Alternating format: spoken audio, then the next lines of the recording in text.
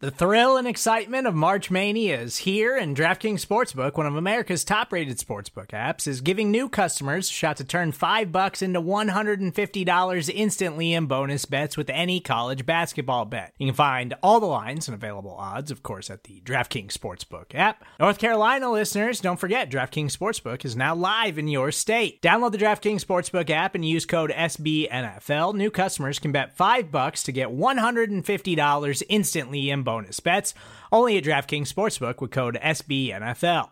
The crown is yours. Gambling problem? Call 1-800-GAMBLER, or in West Virginia, visit www.1800gambler.net. In New York, call 877-8-HOPE-NY or text HOPE-NY. In Connecticut, help is available for problem gambling. Call 888-789-7777 or visit ccpg.org.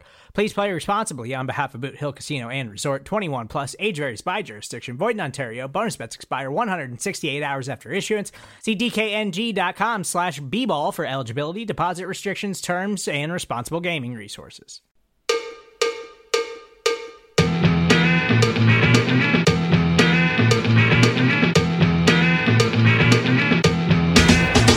Start! You can call me Bruce. Bruce Nolan is standing by. Hey, Wacky Bruce! Coming to you from an undisclosed location, this is the Bruce Exclusive. And here's your host, Bruce Nolan.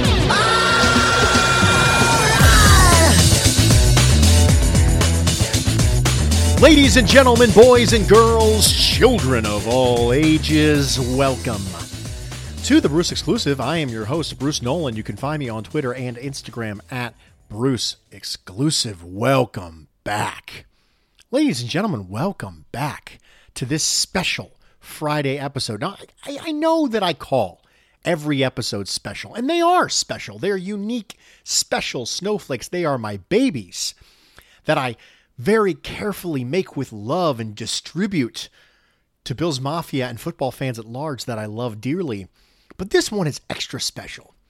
This is the final episode, for now, of the podcast series that we have been doing on football myths. And yesterday, we brought in a special guest, Greg Tomset, Cover One, to talk about his football myth and something that really stuck in his craw. And if you know me at all, you're going to know that we have been building to this moment for a month. We've been building to this moment where I get to explain to you the biggest Bruce-ism of all time. The one that will be carved on my tombstone long after I'm gone. And of course, it won't make any sense to anybody passing by because my real name will be on my tombstone. Maybe then my two worlds will collide. Somebody will walk by the tombstone and go, hey, wait a second. Bruce Nolan. Oh my gosh, this guy was Bruce Nolan? And it'll start off this whole chain reaction, and the news crews will get involved about doing this research on this guy who used to be this no-name blogger and podcaster. It'll be great. It'll be great. But we're going to talk about why wins aren't a quarterback stat. You have heard me talk about this many times. Wins are not a quarterback stat. Wins are not a quarterback stat. Wins are not a quarterback stat. And maybe you have agreed with me on a bunch of other one of these myths. Chances are you might not agree with me on all the myths we've talked about. These are strong opinions that are closely held. And the reason that I even did the podcast series is, number one, we're short on content because there were no OTAs and there wasn't a ton of stuff to talk about. So we talk about football in general. And I have strong opinions on them. I think it's fun to have those discussions. But in addition to that being the case, the other thing was that I wanted to get to this. In addition to just being the fact that there's no content, I wanted to get to this right here. And you might not have agreed with me on all the other ones, but it's all been building up to this moment right here. Why wins are not a quarterback stat. I have the 4 horsemen of the apocalypse.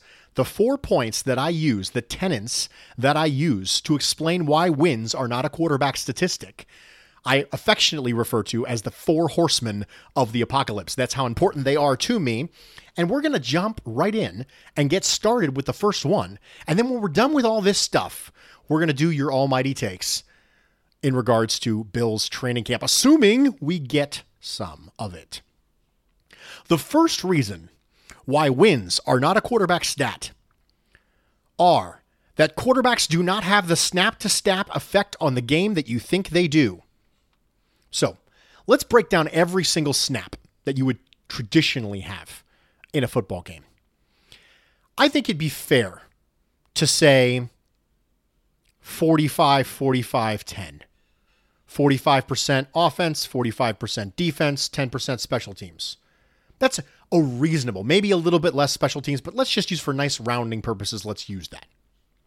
Now, can you agree with me that a quarterback has no effect on the result of a play? On the result of the play, he might have an effect on the situation behind the play, but the result of the play for all of the defensive snaps and all of the special team snaps. Okay, great. Now, that means we're now at 45%, because that's the offense. We broke it down to 45% offense. Now, would you agree with me that they have very little impact on running plays? We know that they can flip left to right. They can check into and out of running plays to get particularly good looks or particularly bad looks in the event of the quarterback not being properly prepared. Sometimes they don't have audible ability, but we can agree they don't have a big part in the running game. They have some, but not a big part. In addition, we know that running is typically somewhere between 40 and 45% of offensive snaps. So we were already at 45% snaps when it comes to the effect that a quarterback has on the game. Now, let's say we say 60. Let's say the team passes the ball 60% of the time. Okay? So we're going 65% of 45%. Now we're at 27%. But now we have to add some back because we just said that they do have some impact on the running game. So those other 40% were run plays. Let's say they have, let's be generous. Let's say 10%. 10% of that. Okay, let's just add that to the top just to be real nice. We're at 37%. And now you're going to assume that the quarterback has 100% impact. This is even being very generous. We're assuming the quarterback has 100% of the impact on every single passing play, which is also not true. There are other people involved in that too. But even if that was the case, even if we were being super generous, which we have been so far, the quarterback has 37% of the effect of the game. 37. You're going to assign 100% of the win and 100% of the loss to someone who, albeit has a plurality impact, but not a majority impact. So it's very important that we understand the definition of those two terms. The majority means over 50%. The plurality means the largest of the parts. So all majorities are pluralities, but not all pluralities are majorities. So if you were doing a pie graph, and the pie graph represented reasons why you win and lose a game, the quarterback would be the largest piece of that pie, for sure. But we've already established that the largest piece of that pie would be 37%. Now you have to add in defensive play, coaching, special teams, time management, all the stuff that goes along with that. How about just flat out talent level around them? Even being unbelievably generous to quarterbacks, they have 37% impact on the game. And we all know that's actually less than that. I was just being really generous for the purposes of this argument. So you're going to take 100% of the credit for winning and losing to the point where you're willing to assign a win-loss record to a player, even though he has generously 37% of the impact on a game. 1 out of 22 starters on offense and defense plus special teams players. So how many total players on each? Well, we know 53 on each side. The vast majority of them get at least one snap. So 106 players on the field over the course of that game, and 2 of them are going to get credit for the win or the loss. Numerically, that is absurd. It is completely absurd to assign 100% of the credit and 100% of the blame statistically to 1 or 2 players, whether or not you want to use wins, losses, or both, out of 106. It's ridiculous. The second tenet as to why wins are not a quarterback stat is it assigns a level of intangibles to a quarterback that overstates his control. This is how we get into things like, well, he's a winner. He's a winner. Well, we've already established that generously he has 37% of the impact on a game. Whether or not he's a winner or a loser is irrelevant. Well, his leadership. Oh, come on. There are good quarterbacks with great win-loss records who were terrible leaders. The examples are all over the place to back up this point. No one has ever talked about Aaron Rodgers being a astounding leader. Ben Roethlisberger, same. A lot of quarterbacks who are winners, quote unquote, which is a horrible, horrible method to use to describe a quarterback. They're not winners because there's some elite intangible that's about them. It's just rallies everyone around them. That stuff exists. Be very, very careful how you interpret this argument. That stuff exists. But if you assign winning and losing to one player, you are overstating that. That stuff matters. Leadership matters. Culture matters. We've talked about this before. Just because it can't be quantified doesn't mean it doesn't matter. It absolutely matters. But if you assign winning and losing to a quarterback, what you're doing is you're taking that thing that is a very small piece of the overall puzzle as far as whether or not a quarterback wins and loses, and you are assigning it an overly large amount of weight. You are ballooning the importance of that trait as if it's this weird, intangible sort of abstract ether quality. It's just, I don't know, he's a winner. We did that with Tebow coming out. Well, he's a winner. It doesn't matter if he can't throw the ball. It doesn't matter if he can't make the right reads. It doesn't matter if he's not accurate. That stuff does matter. I'm not going to take away that aspect entirely and say, no, it doesn't matter. But when you assign winning and losing to a quarterback, what you're doing is you're taking that one part of it, the part that says, oh, he's intangibles, he's a winner, and you're overinflating it because it's a small part of whether or not a team wins and loses. The third tenet as to why wins are not a quarterback stat is that it doesn't properly evaluate how a quarterback played in the macro and in the micro. In order for something to be valuable, it has to be valuable whether you're looking at it from a macro or micro perspective. If it is only valuable in the macro to the point where it gets diluted by all other competing factors, it's not valuable.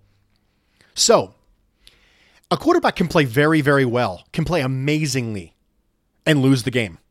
Why? Because they only have 37% impact generously. We already established that in point number 1. A quarterback can play terribly and win a game. Now, in the macro, better quarterbacks have a tendency to have better win-loss records.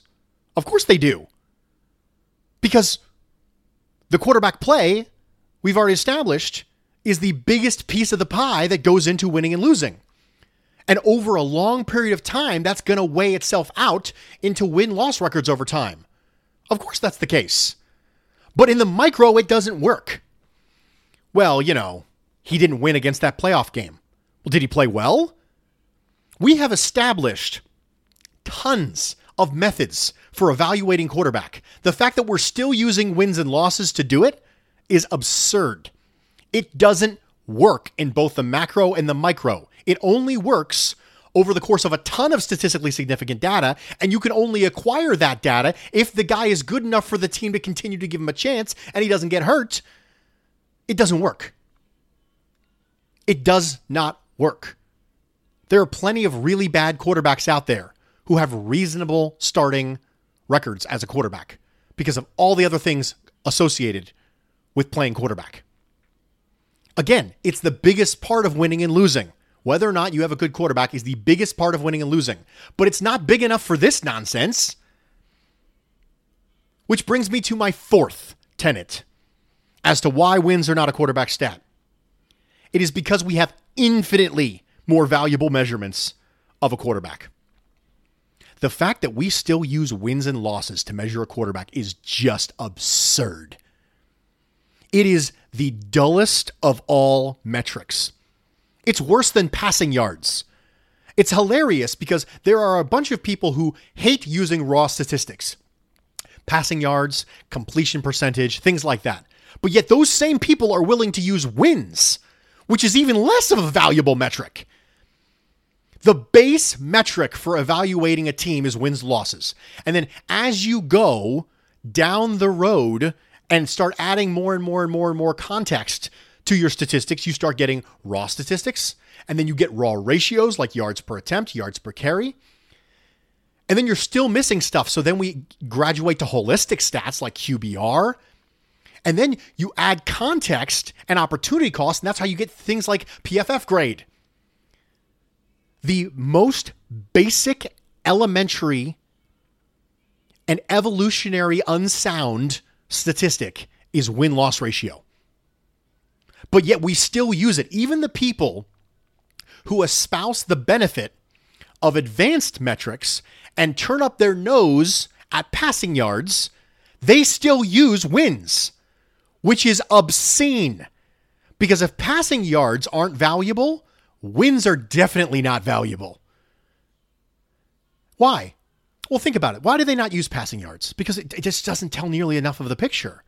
If you throw a 3-yard out route to a dynamic skill position player, they break 7 tackles and run it 90 yards for a touchdown, the quarterback didn't really do much, but he gets credit for 90 yards and a touchdown. That's the reason people don't like using passing yards. But yet you're going to use wins? I feel like I'm taking crazy pills. You don't want to use it because it doesn't give enough context, but you're going to use wins because that gives enough context? You can't have it both ways. You can't say raw statistics aren't good or yards per carry isn't good. The same people who say yards per carry isn't good, you got to use rushing success rate. Those same people will occasionally use wins, which is just insane. That is insane. The fourth reason is that we have infinitely more positive metrics. I'll take QBR over wins any day. I'll take net yards adjusted per attempt any day over wins. I might even take passer rating over wins. I would take a ton of things over wins. And if we have all these things that will better measure how a quarterback performs than wins, why would we use wins? There's no purpose in using wins. And that is my final wrap-up point. It's not one of the 4 horsemen. The final wrap-up point is there's no point. It tells you nothing. Because no matter what you are trying to achieve, by using win-loss ratio to describe a quarterback, you can achieve that same thing better by using something else. So to recap, they have a smaller snap-to-snap effect on the game than you think. I very generously estimated 37%. The second thing is it assigns a level of intangibles to a quarterback that overstates their value. If you can assign win and loss to a quarterback, all of a sudden you start to slip into, well, he's a winner. He rallies his team. All of which is true, but not as big as you might think. The third thing is that that statistic does not work in both the micro and the macro. It only works to describe a quarterback in very, very rare circumstances where there's statistically significant data and all the other metrics have been controlled for, and you have team competence. There's no method in which you could look at that and go, yeah, totally, that works. That's a proper way to evaluate a quarterback. And the last thing is that we have infinitely more valuable measurements of a quarterback play than wins and losses. There is no reason to use winning and losing on a quarterback. Zero. We're going to take a quick break. I'm going to calm down. I get a little heated. It's okay, though. We're going to take a quick break. We're going to come back. And then we're going to go through your almighty takes in regards to Bills Training Camp 2020. Stick with me. We'll be right back. Support for this show comes from Sylvan Learning. As a parent, you want your child to have every opportunity. But giving them the tools they need to tackle every challenge, that takes a team. Now more than ever, educational support tailored exactly to what your child needs can make all the difference. That's why parents have trusted Sylvan Learning for 45 years as the ultimate teammate in their child's educational journey, instilling in them a love for learning and a passion for reaching the next level. And Sylvan's Insight Assessment can identify gaps in learning and areas that could be of concern for your child. It's a 360-degree view into your child's learning that you can't find anywhere else, and helps ensure that your child didn't miss something in school that might put them at a disadvantage in the future. And right now, it's the best price of the year at $29. Go to sylvan29.com to learn more and get your child's assessment for only $29. That's SYLVAN 29.com. Welcome back, everybody, and thank you for joining me for this edition of the Bruce Exclusive. I am your host, Bruce Nolan. You can find me on Twitter and Instagram at Bruce Exclusive. So, it's time for your almighty take of the week. And it's about Bills training camp this time. And we're going to dive right in. Jeremy Gugino says, Jason Kroom will emerge in training camp as a challenger to Tyler Kroft. As such, the Bills will cut Lee Smith or more likely Tommy Sweeney. By season's end, he will be TE2 and we will have one of the best TE tandems in the AFC. Holy crap, Jeremy. Why didn't you tell me that you were a Kroomaholic? I don't know. I feel like that's Kroomaholic works, right? Kroomigator? I like Kroomigator. Like Fumigator? Yeah, let's go with Kroomigator. I didn't know you were a Kroomigator. I am not a Kroomigator. I do not think there's a reasonable path for Jason Kroom to make this team. I think that's an incredibly hot take. He'll be TE2 by the end of the year. I personally don't see it happening. It'll be very interesting because Kroom has always been interesting because he's a converted wide receiver. So you know he has some of those skills that he brought with him from Tennessee, where he had the ability to do things that other tight ends might not necessarily be able to do. But he hasn't shown it thus far. So I'm gonna say unlikely on that. Bogey McBurdy says Bills training camp by day 4. Three players will have tested positive for COVID. Every team will be in a similar situation. Eventually, the league will shut it down. Don't talk to me about too much money out there. Players risk everything. Owners risk nothing for money. Okay. Well, I said a couple weeks ago that there was too much money out there for me to be of the opinion that they would not have a season. Could that change? Sure, that could change. I would argue against the fact that owners risk nothing because they risk their money to get more money. That's part of why you buy a team as an investment. You risk some money in the event that you're going to get more money. So they do risk something. Players risk their health much more so than owners do. I would agree with that. But I don't think this is incredibly unlikely based on the way this is trending. I don't think it's unlikely that the NFL would end up shutting it down. I am starting to work on the idea that if there isn't a season, I need to have something to talk to you about. So I have started to work on that in the event that this were to happen. So I'm preparing as if that's a possibility because better safe than sorry. I don't think that's a crazy take at all. At the Bills Blues says MC Blowhard would decisively win a rap battle against Cole Beasley at Bills training camp. So for those of you who do not know, MC Blowhard, some of the original Bills Backers Pod fans and the original Nick and Nolan fans know that we had this running thing going earlier in the podcast life where if you wrote a review on the iTunes store in the form of a rap, I would rap it. And one of the guys called me a blowhard, so it kind of MC Blowhard sort of started. I do not think I would win a rap battle against Cole Beasley. Cole Beasley has bars, dude. Like legit bars. I'm really pleased with Cole Beasley's abilities. Cole Beasley's one of my favorite players on the Bills, just as a low-key ability. I think he's an incredibly likable guy. I admire his tenacity. I admire the way he works. I admire the skill set. I admire the fact that he has interests outside of football. I really like Cole Beasley. So, but I would probably lose, is my guess, a rap battle, especially if we had to improv. I'm not entirely sure I could do it. If you gave me time to prepare, I might be able to compete, but I definitely would not win. Sprinkle the Process at F. Zilmer says, thank you for the awesome podcast. You are welcome. Sprinkle the Process. I really appreciate you saying that. I believe we will see a significant decrease in training camp injuries and a substantial increase in injuries during the first 4 weeks of the 2020 season. I think it's reasonable. They're going to be more willing to take it easy at the very beginning of training camp. And because of that, when they finally do ramp up, you wonder about soft tissue injuries, you wonder about hammies, quads, things like that. I agree with that. I think that's a very reasonable take.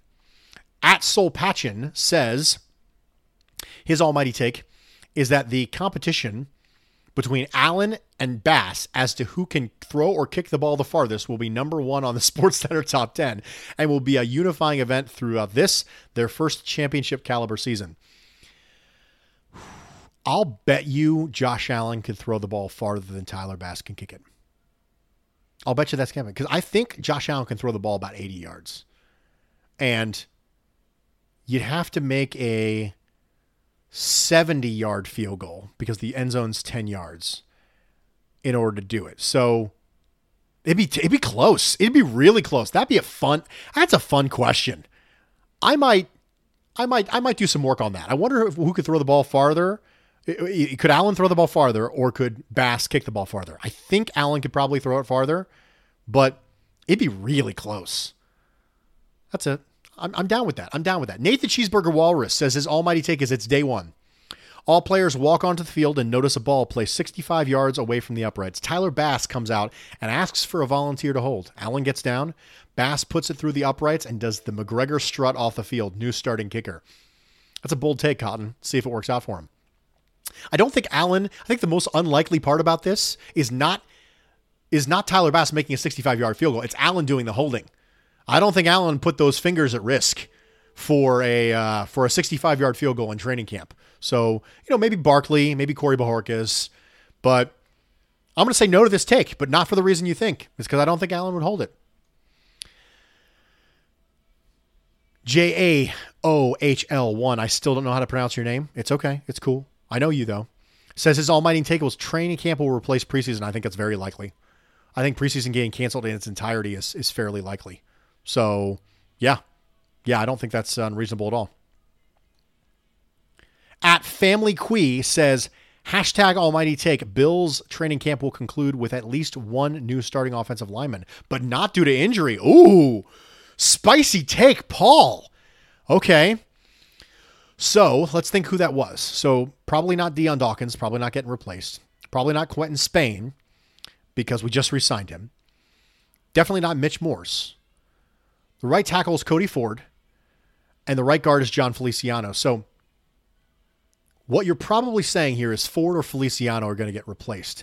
My guess is you're thinking that either Darrell Williams will slide in at right tackle for Cody Ford or at right guard for Feliciano, or you're saying Spencer Long will take John Feliciano's spot at right guard. I don't think it's unreasonable for Darrell Williams to be the starting right guard, but I think they brought him in as a backup plan for Cody Ford to tackle because that's where they've seen him play his best previously. They saw him as an all-pro right tackle in Carolina. It seems reasonable to me that they would view him as being, he's got some swing potential as far as versatility on the offensive line, but if Cody Ford doesn't take the next step that we want, we have an ability there, or if he gets hurt. At 94 till infinity says, bit of a reaching one, his almighty take. Jake Fromm will be cut during training camp, not due to ability, but his PR fiasco earlier this year. Trey White is 100% a leader on this team and was quite vocal with his displeasure. His tweets are still up. White better than QB2/QB3. I'm going to disagree with this because I think if they were going to cut him due to that, they already would have cut him. I don't necessarily disagree he won't make the team. I've mentioned before that I think it's a fairly reasonable possibility that Jake Fromm doesn't make the team. But I think if they were going to cut him for that reason, it would have already happened. Plus, the team has already been together. Now, they've been together virtually, but I think if that was going to create problems with Tre'Davious White specifically, it would have already done it. So sometimes there's this weird curve when it comes to PR stuff. And if you don't cut him now, then you probably missed the window for it. So it wouldn't behoove the Bills to cut him for that reason. And it doesn't seem like it would suddenly pop up now. It doesn't seem to be it's kind of a bell curve when it comes to that kind of stuff. It kind of reaches a peak and then it dies off. But with Tre'Davious White specifically, you feel like that would have already inflamed if it was going to. So, yeah. All right, Drew Pomerantz says his almighty take is that passing and stopping the pass may be more important than running and stopping the run, but for offensive linemen, give me a better run blocker than a pass blocker. Line and scheme are more important for the running game, more so than the running backs. Okay, this was not a training camp take. Drew, I'm going to wag my finger at you, dude. I'm going to answer your almighty take because I love you guys, but you broke the rules. I think I'd still take a better pass blocking offensive lineman just based on snap count. If you're going to pass 60% of the time and run 40% of the time, then I'd rather have someone who's better at doing the thing you're going to be doing more often. And I think that is backed up. If you look at the tackles that are drafted high and the offensive linemen that are drafted high, typically the prioritization there is pass blocking. I mentioned to you guys leading up to the 2019 draft that there was a particular tackle from Washington State who I really liked. And I said he had some dancing bare feet, but his question was going to be about whether or not he could pass block or whether or not he could run block effectively because he never really had to do it. And the Eagles didn't stop from taking him in the first round. They took him in the first round despite all those questions, despite the fact that he pass blocked the overwhelming majority of the time, because that's the trait that is valuable. That's what matters. So the Eagles take Andre Dillard. They trade up to do it in front of the Texans, and they took somebody who really had questions about whether or not he was going to be a good, effective run blocker. And the reason they did that is because they agree with me that pass blocking is overly more important than run blocking, strictly because of the amount of snaps you do it versus the other one. And though I would agree that there are more factors contributing to a successful pass play, I agree with that. That there are tons of other factors that go into a pass play as opposed to a run play. A run play a little bit more simple. Now, obviously, I don't mean that to demean run schemes. They're very complicated run schemes available out there. But there are more factors involved in a passing play because you have more variables. But I still think it's too important because of the snap count. So that right there is my opinion on that almighty take. Omega says, I hate to be that guy, but the quality of the Bruce Exclusive podcast has gone downhill stunningly fast. To give morons such as myself a platform to spout our sous vide nonsense, I thought better of you. His almighty take is I shouldn't be giving you guys a platform. But you know what? Hey, you know what? I'm open to more suggestions when it comes to fan engagement, guys. I did this because I wanted to engage with the fans. I wanted something to be able to do that and talk back to you guys and have you send me something and then listen to the pod hoping I would talk about it. I wanted that. I wanted a back and forth. I can't do Q&A. We already got a Q&A podcast on the Buffalo Rumblings Network. Listen to that on Tuesdays. Matt Warren, nice little plug there for him. But I'm open to more other fan engagement. If you guys have suggestions, I'm listening. I'm all ears. The Bills Blues jumps in again. If the Bills were allowed to have one fan into training camp, who would you choose and why is the answer me? Okay, well, I love you, Bills Blues. The answer is probably not you. It would probably be somebody who I think would be able to give us the best possible recaps that were non-media related. That's a good question. That's a really good question. I didn't think about it at all until now. You know what I'm going to say? I'm going to say Sean Murphy from Buffalo Rumblings. The reason I'm going to say Sean Murphy is because he's been at training camp before and he's given great updates, but he can do that and provide them without it being through a paywall, which a lot of people get upset about. I don't get upset about it. I think if you want something valuable, you got to pay for it. That's just the way it is. But for those people who wanted to get info and wanted to get it distributed, I think if I sent Sean Murphy from Buffalo Rumblings to training camp, it would benefit Bills Mafia as a whole. And that's really what I'm worried about. I'm worried about you guys. I care about you guys. So I would send Sean Murphy. That's who I would send. Okay. SARTRE11, Sartre, whatever it is. He says, training camp will be canceled before or during due to the virus surge in many states that have NFL teams. It does not seem likely from what the league has previously indicated that other teams would allow it to resume. I hope this does not happen. I don't think it's unreasonable. I don't think it's unreasonable for us to push back the start of the season. I hope we have it. For a lot of reasons. I'm a Bills fan. I'm a football fan. I love football. Going this long without football is just painful to me. I love football. I don't just love the Bills. I love all football. It hurts me more because I'm not just missing Bills football. I'm missing all the football. I'm missing college football. I miss the XFL. I miss all the football, ladies and gentlemen. To be fair, my Vipers were not doing overly well in the XFL, but you know what? I miss the XFL too. I miss all of it. I hope it doesn't happen either, but I don't think that's an unreasonable take by any means. So that's it, ladies and gentlemen. Those are all of your almighty takes for now. I hope you enjoyed this. I enjoyed this. I know we get a little, heated about wins not being a quarterback stat. But hey, you know what? Strong opinion. It's been built over a lifetime of football fandom. Thanks for joining me. I appreciate it.